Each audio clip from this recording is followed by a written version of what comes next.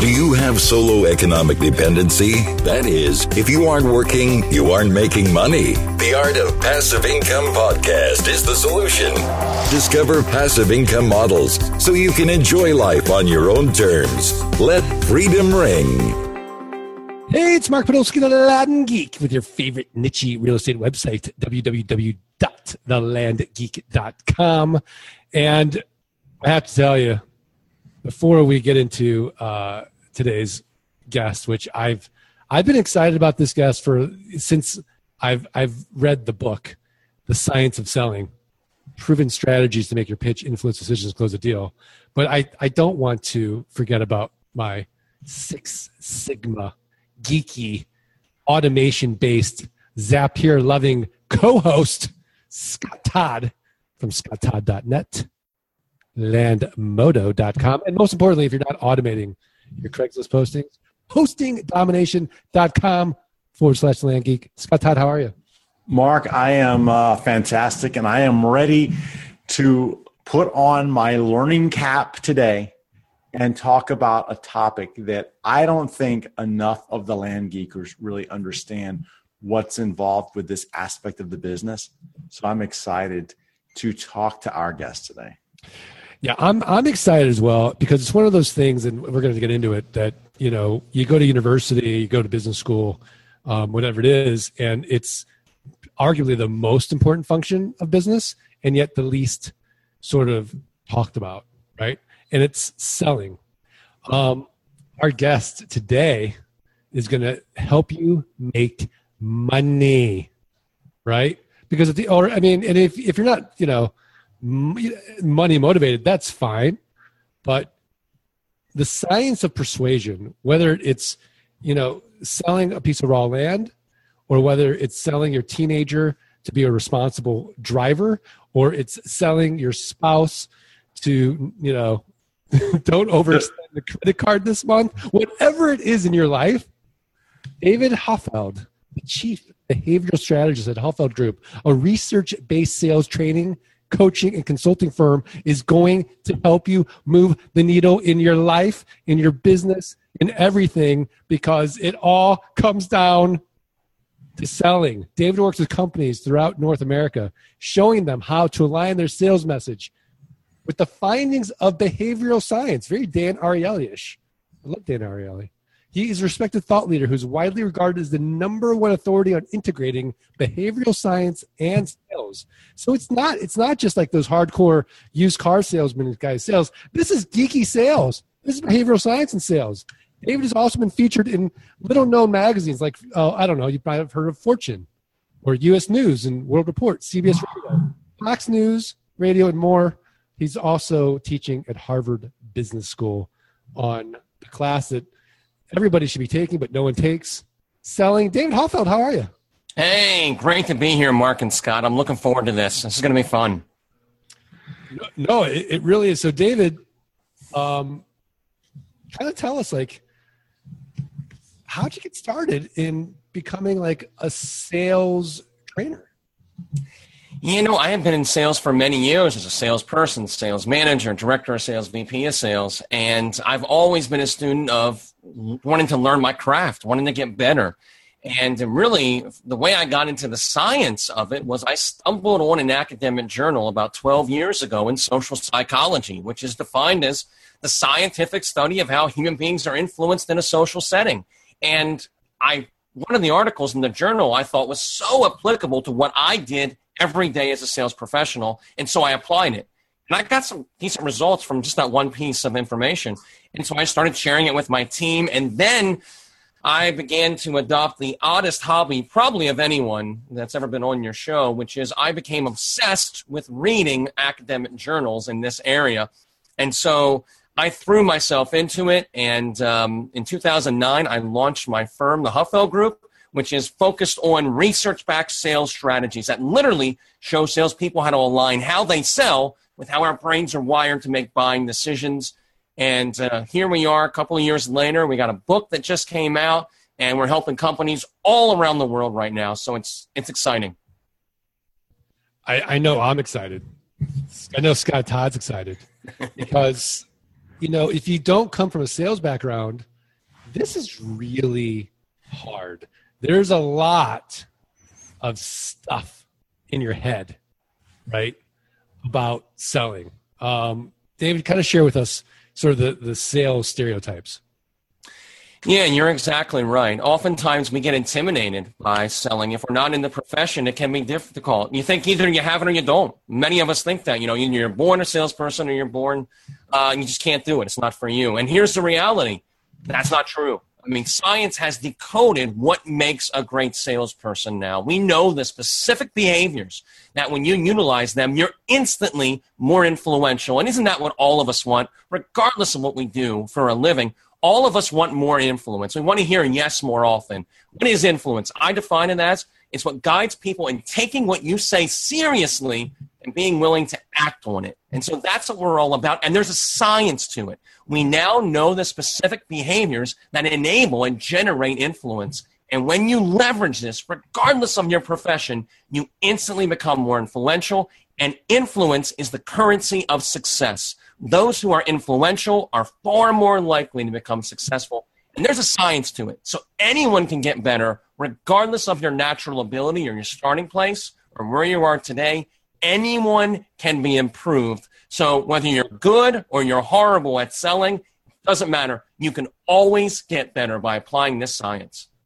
Let's talk about the science. Scott Todd, you ready to get geeky? Yeah, so I agree. I think that no matter what you're weak at, you do it enough times, you can get better at it. And I really think that it's funny because you see people who have never sold in their lives and then they try to start selling. And the first thing they do is they start to sound like a used car salesman, like, what do I have to do to get you to do this today? And that's like the wrong thing to say, right? Like it's about relationships. So what is the science? Yeah, there's a lot. I'll tell you right now, by the way, sorry to take your thunder, David, but go ahead. Scott, to answer your question, it's BD equals F, parentheses, S, W, comma, ES. David Hoffeld, what is a science-based selling methodology? Oh, you're speaking my language now. So that is an equation from the book. Do not let the word equation throw you because this is practical, easy to execute stuff. So what Mark was so wonderfully sharing is that a buying decision, what is it? We've actually decoded it through now decades of research.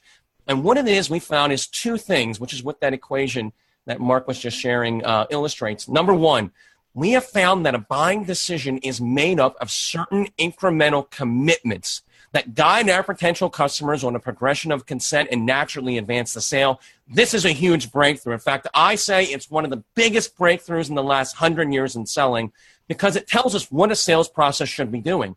We should guide people in making certain, there's 6 of them, 6 commitments that if they don't make, they'll never buy.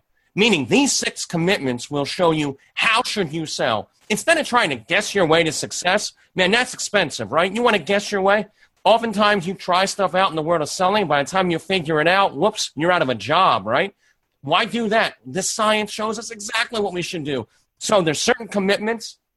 You get them, you're going to be very successful because that's how our brains make a buying decision. The second thing, though, that you were sharing, Mark, the 2 letters ES as emotional state. Oh, boy, this is powerful because emotions matter, right? We all know that in selling. Emotions matter. Everyone said that for decades. How do they matter and how do you know? Some breakthrough research in neuroscience that we talk about in the book shows us exactly what emotions do and equally important, how should we leverage them in the sale?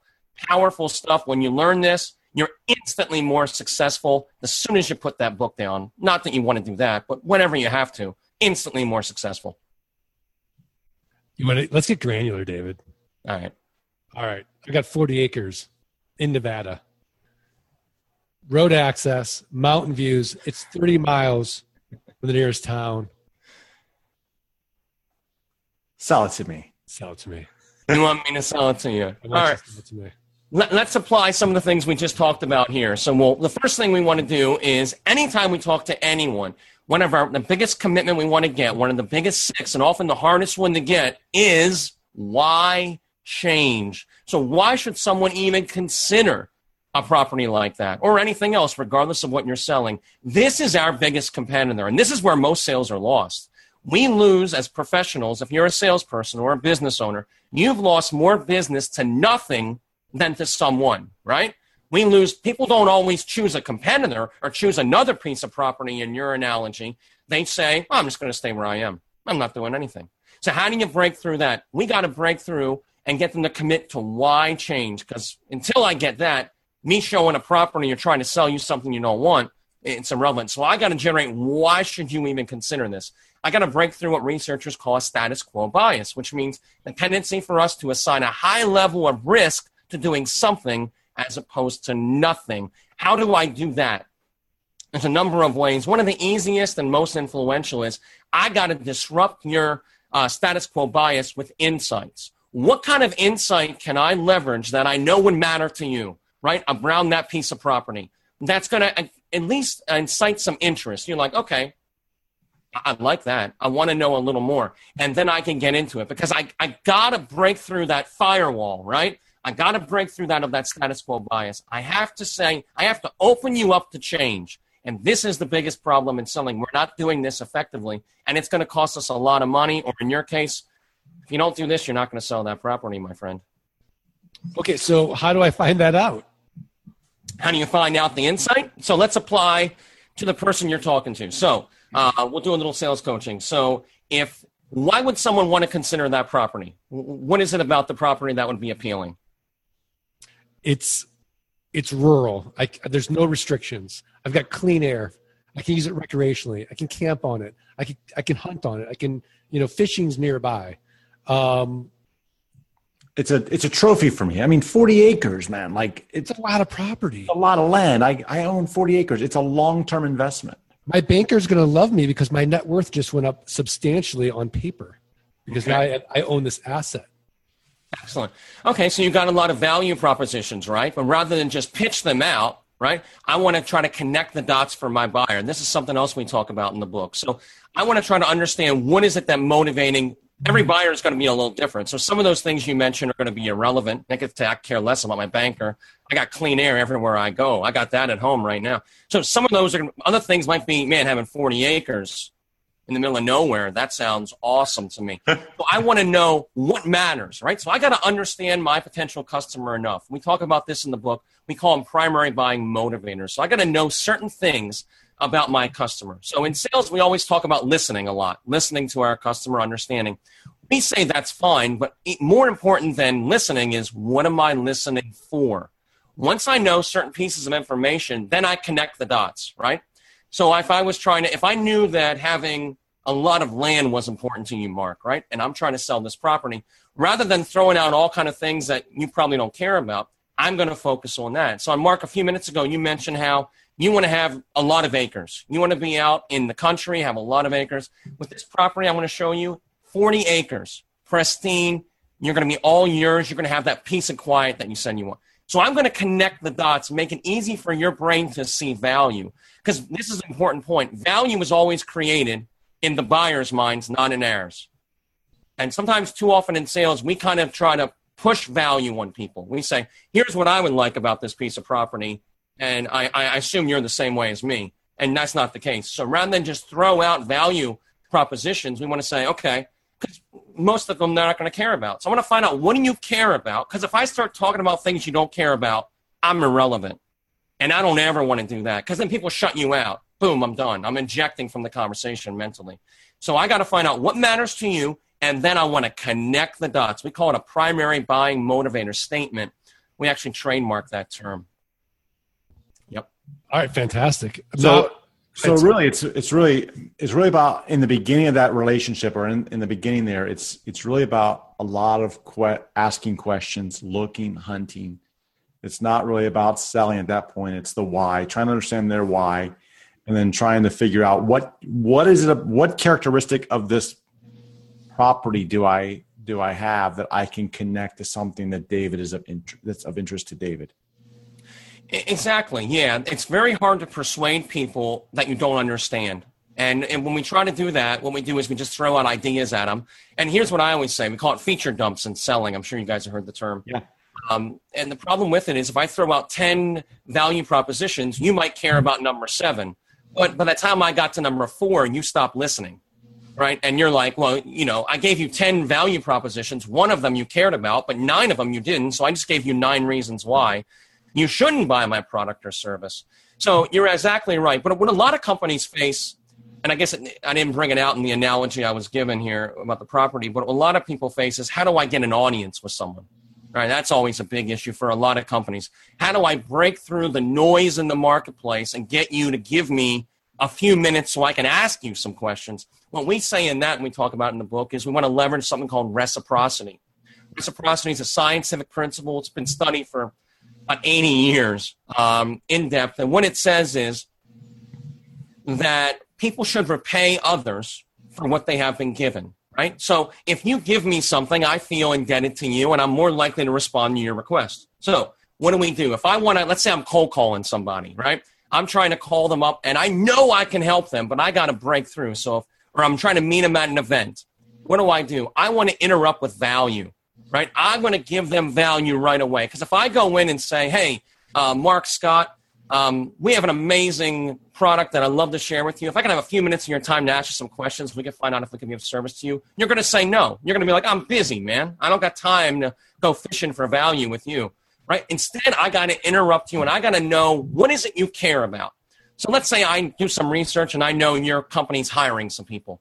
So I would interrupt you and say, we just put together a white paper with 5 science-based strategies that are proven to reduce the likelihood of a mishire. And I want to give that to you. Because rather than me telling you how we can help you with your hiring choices, I'd rather just show you so you can see for yourself. Mark, where would you like me to send that white paper to? Boom. And now once you accept it, you're far more likely now to answer my questions. Why? Because you owe me. You just accepted something. That's a real value to you. And if I'm selling, let's say, a hiring process or a testing for hiring, I just demonstrated that value as well. And hopefully you'll read it, you'll enjoy it, you'll pass it on to colleagues. So it's an advertising tool with me, but it's a way I break through that status quo bias. It's a way for me to knock on the door, and I do it with value. I love it. Scott, if I told you that David Huffeld is going to be training you one-on-one and is going to improve your sales conversion ratio by 3 times by the end of the year, would you be interested in spending an hour with him? Yes. That is an incremental commitment. What is the power of incremental commitment, David? It is the research shows this pretty conclusively, decades of research, that the easiest way to get someone to make a big decision is to first get them to make a small decision that's consistent with it. This is the key to selling. What great salespeople do is they get commitments. Commitments are the building blocks of the sale. Reality is there are certain commitments that if people don't make that are relatively small, if they won't make them, they'll never commit to buying your product or service. So what is the goal of every sales process? To make certain incremental commitments that guide our potential customers on a progression of a consent, naturally advancing the sale. The reality is this is the way our brains make buying decisions. We don't just make one big commitment at the end of a sale. When I'm listening to a sales call, I'm saying yes to some things, no to some things. I'm making commitments in my hand left and right. Now, how much more effective would it be if salespeople guide potential customers in making these commitments, make it easy for them? Because if they don't, they can't say yes at the end. And so we want to align our sales processes with these commitments. So incremental commitments are literally the building blocks of the sale. Scott, when I asked you that question, how'd you feel? A little cautious, but, it led me to a yes. And then I felt a little relieved, like, what do I have to lose? David, how'd you feel when I asked him that question? You could have set it up a little better. Let me show you what you can do here. Because you raise a good point. Commitments matter, but sometimes there's still a little bit of rub there, right? You still got to get, it's less than at the end of the sale when you ask for one at the close, but it's still a little bit rough. So what do? Research on this too. You want to prepare people for commitments. What comes directly before a commitment matters. So what we say is, before I ask, we call it in the book, and in commitment trial close, I want to ask an involvement trial close. What does that look like? I want to get Scott to affirm the value that the commitment is based on. Help him think through it. So let's say I just presented, to go with what you just described, Mark. Let's say I just presented my products or services, and Scott right now he's in awe. I can see it in his eyes. He's loving every second of it. And so I would say, Scott, does it make sense why so many people, when they learn about the Huffeld Group and our science-backed approach, choose to do business with us? Does that make sense? Yeah, it makes sense.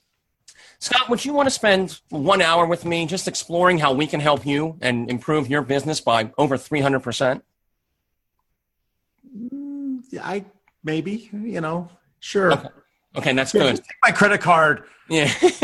We'll talk about, he said maybe. He didn't give me a commitment, which I'm not going to let go. I'm going to come back to that in a second, Scott, so you're not off the hook. But you see what I did there? I'm preparing him for it. Now, for Scott not to give me a commitment, he has to go against what he just said makes sense, that so many people are doing, okay? Yeah. But Scott is like a lot of people, and he wasn't ready yet, right? I mean, I haven't presented all this to him, and this doesn't happen to me in real life, obviously, but in this case it did, right? So he said, I'm not sure yet. So what do I want to do? Scott's not saying no to me. He's saying, well, I'm not ready yet. He's still not there mentally. He's still processing it. So what do I want to do? I want to help him think through it. I want to help Scott defend where he's at, but in my favor. So I would say this.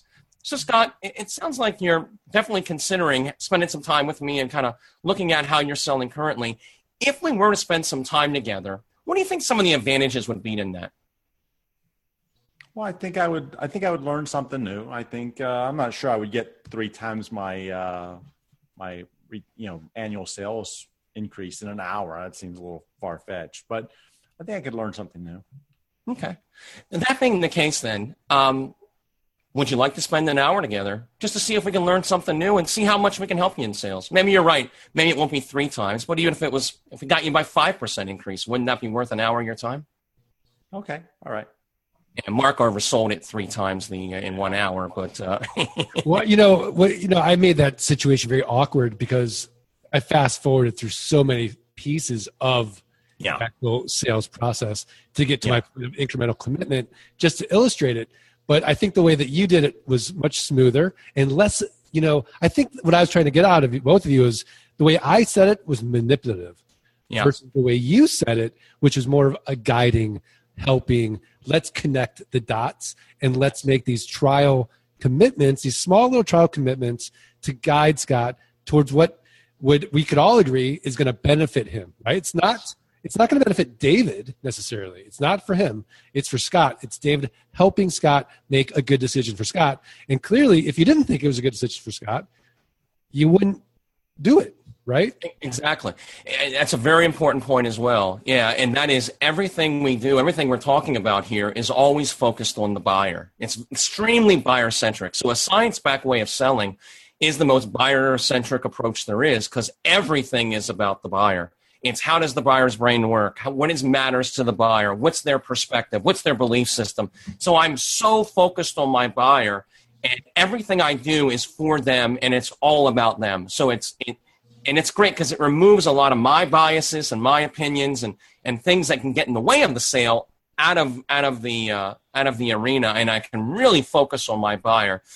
In this case, Scott. So yeah, the commitments like I demonstrated there would come after I've presented about it. So we went a little bit out of order, but you can see how we want to guide people and make commitments. So we say, how can we help people?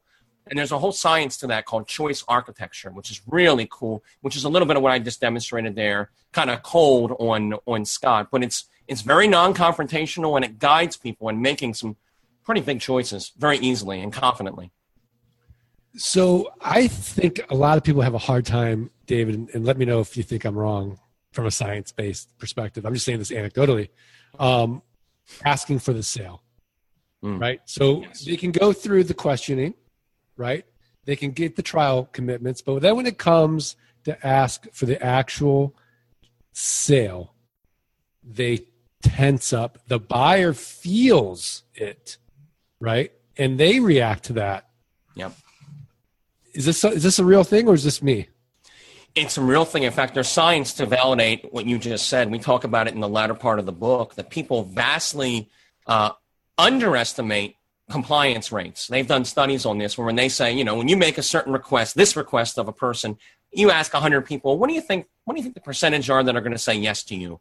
People vastly underestimate it by multiple times, hundreds of percent. So we vastly underestimate. We think, a lot of that fear is on us. But when you adopt 2 things, when you adopt this science-backed way of selling with these incremental commitments, it makes the close easier. But why? Because they've already made certain commitments. So they've gone on this progression of consent that's advanced the sale, and they're ready to say yes to you at the end of it. They're prepared. And if they're not, you know it. So the close isn't this roller coaster ride that it historically has been, where we ask for these big commitments and we don't know what's going to happen, and then they say objections. It doesn't have to be that way. When you align how you sell with how people buy, it's usually not. The close is very drama-free. Why? Because I did all the heavy lifting earlier. I didn't wait till the end when I don't have the time. I do it throughout the sale. So if there's issues, I can correct them. So number one, if you adopt that, the close is easy. Number two, understanding that the fear is misplaced. That's our biases. It's not reality. So people are far more likely to comply with requests, even crazy requests, than we believe. So we don't have to be afraid of closing. If you sell correctly, the close is relatively straightforward and can be very, very simple.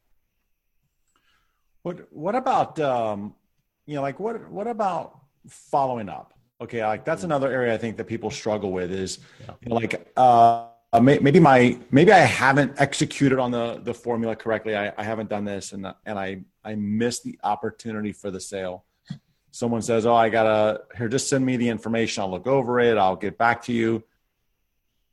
You know, what I find is that people struggle with knowing how soon to follow up because they don't want to appear too pushy. But in today's market, and you start off the podcast by saying they're not choosing someone else, they're choosing nothing, right? Like they're not choosing.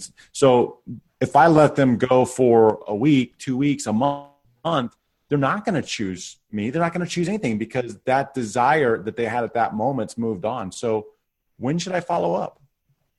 Yeah, it depends on the context. There's no hard and fast answer like follow up within, obviously you want to do it as soon as possible. It depends what's going on. So what I'd recommend is this: at the end of the sales call, if you have multiple steps in your sales call, which most people do, right? You're not selling all at once. So if you're doing a one call close, that's different. But if you're doing multiple steps, so you have a longer sales cycle, at the end of the sales call, you want to set up what happens next. So if they need to talk to someone else in their company, when will you be doing that? So I got to talk to my VP of sales before, about what we've talked about. Okay, when would you be doing that? I'll do that on Monday. Okay, great. So let's touch base again on Tuesday. Scott, what does your afternoon look like on Tuesday for a call? I'm available after 3. I could do a 3:30. Does that work for you? Absolutely. Okay, great. Well, I will give you a call at 3:30. Any reason why 3:30 wouldn't work on Tuesday, Scott? Okay. And if something does come up, Scott, would you give me a call and we can reschedule or send me an email? Sure.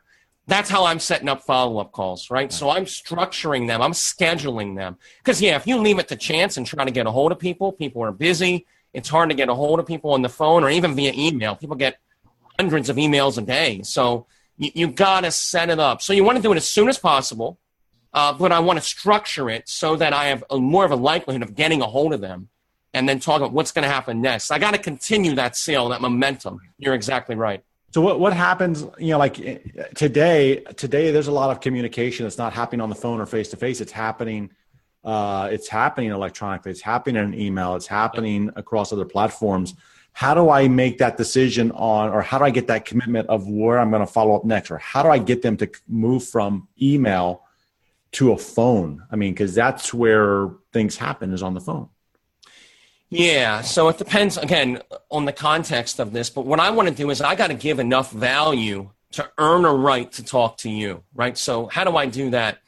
Number of different ways. One of the ways we talk about in the book that's really powerful, and this is a huge deal when you want to create a competitive advantage. So you're going against all of us. There's a lot of competitors in the marketplace. How do you differentiate? Because that's where we're all living, right? How do I differentiate? How do I build value? We say you want to look for what's called distinct value. What is distinct value? It's 2 things. Number one, it's something that my potential customer cares about. They have to care about it or it doesn't matter. Second, it's some way that I'm different than my direct competitors, right? If I'm different but you don't care, I don't care, right? If you care about it but I'm not different, it doesn't apply. It has to be both those things. I'm different, you care about it.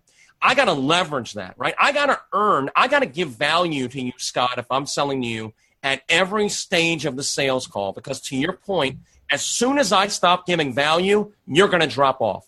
It used to be people expected value when they bought your product or service. Not anymore. They want value at every stage. As soon as I stop giving you value, you're disconnecting, right? You're going to go with someone else, or you're just going to push the whole decision off, forget about it, enjoy the holidays, and move on with your life. And so I'm relentless about value. I want every time you and I interact that you're getting more than you're giving up, right? I want you to feel like, man, every time I talk to that guy, I get something. I'm going to come with an insight. I'm going to come with an article. Hey, Scott, I read an article yesterday on Forbes I think you might like. I'm going to send it to you. I'm going to be relentless. I'm giving value constantly, because then you're going to reciprocate with time. As soon as you stop giving value, you're going to have a hard time getting a hold of people. They're just not going to, they don't care, because they don't see enough value in you to get on the phone. They're like, I don't care. You got to break through that. You got that apathy that our buyers have. You got to break through that with value. Yeah, I love it. And something that, we're kind of getting into the podcast here, but, one of the great things in the book that's really applicable to our sales cycle, David, is anchoring, right? I have a 40-acre parcel, right? And values are all over the place. Yes. To anchor that price is so powerful. And so can you kind of explain to everybody what anchoring means and how to apply it? Anchoring, you're exactly right. Anchoring, we call it, sometimes in sales we'll call it price conditioning, but there's all kind of research on anchoring. What is anchoring?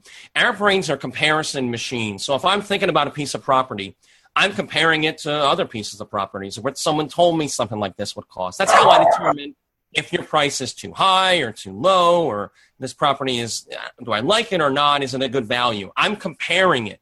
So we have two options. The brain is doing this automatically. We can just hope that it falls in our favor, or we can create the anchor. What is an anchor? It's the starting point of the comparison. So what I would do is, if I'm selling a piece of property, 40 acres, I don't know what the price is. Let's just say $1 million, right? Keep it simple for me. And let's say that's the price of the property. I'm going to anchor a higher price than that before I disclose the price, before we get into talking about price. So I'm going to say, a lot of properties around this area, similar to this, in the last few years, have actually gone for, almost $2 million. Or I can even do an irrelevant anchor. I could say, I have a friend in Washington State who looked at a property just like this. Now, this is out in Washington State, of course, but he paid over $3 million for it. So I know the prices are a little less here, which is good in your favor. You can get a lot of land here for a lot less than you can other places, right? Now, you might say, what does that do? I just put $3 million in their mind, right? And then the research shows anchors are covert ways of influence. People vastly underestimate the impact that they have. I mean, I'll give you an example. We had worked with one nonprofit a while ago. We were able to double their giving rates from their website. Here's how we did it. When they won the website, if you asked for a donation, you'd have a drop down, and it would have 5, 10, 15, 20, 25, 30, and so on dollars. We said, why are you doing that? Because what are you anchoring? 5, 10, 15, 20. These are low numbers. No one wants a $5. We don't want a $5 donation. Let's change it up. So we threw that out. Went to 25, 50, 100, 200, 500. Donations skyrocketed. Why? Because we anchored higher numbers, right? If you see 5, 10, 15, 20, you're going to go, oh, I'll give $20. When you see 25, 50, 100, you'll go, oh, I'll give $50, right? We just doubled sales just like that. So that's an example of an anchor. You always want to create these in your sales process. So before you show price, or even if they know price beforehand, always anchor numbers so they compare your price to something else that's favorable for you. I love it. Well, David, we're at that point in the podcast now where I'm going to ask you for your tip of the week, a website, a resource, a book, something actionable. You've given so many tips, so much value on this podcast, but I'm going to ask you for one more piece. All right. I am going to recommend our Twitter feed. At David Huffeld, you can follow me. We post all kind of stuff, all throughout the day, every single day. A lot of science-based ideas from myself as well as many other thought leaders too. We have 102,000 followers on Twitter, so I'd love to connect with you there. I know you're going to find a lot of value in what we offer. So that's at David Huffeld, and I will see you on Twitter. I love it. Scott Todd, what's your tip of the week? Wow, 102,000 followers. Make that 102,001. All right.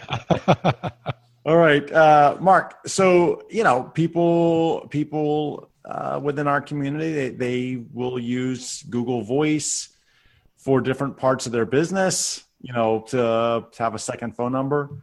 I've been playing with this new app. It's called Listen. It's at uselisten.com, And it's really, really cool because think of like a Google Voice, but not cloud-based. It's phone-based. And what's cool is I can set up like whitelist. So Mark, I like you. David, I like you. I could give you my phone number and you get whitelisted right to my regular phone.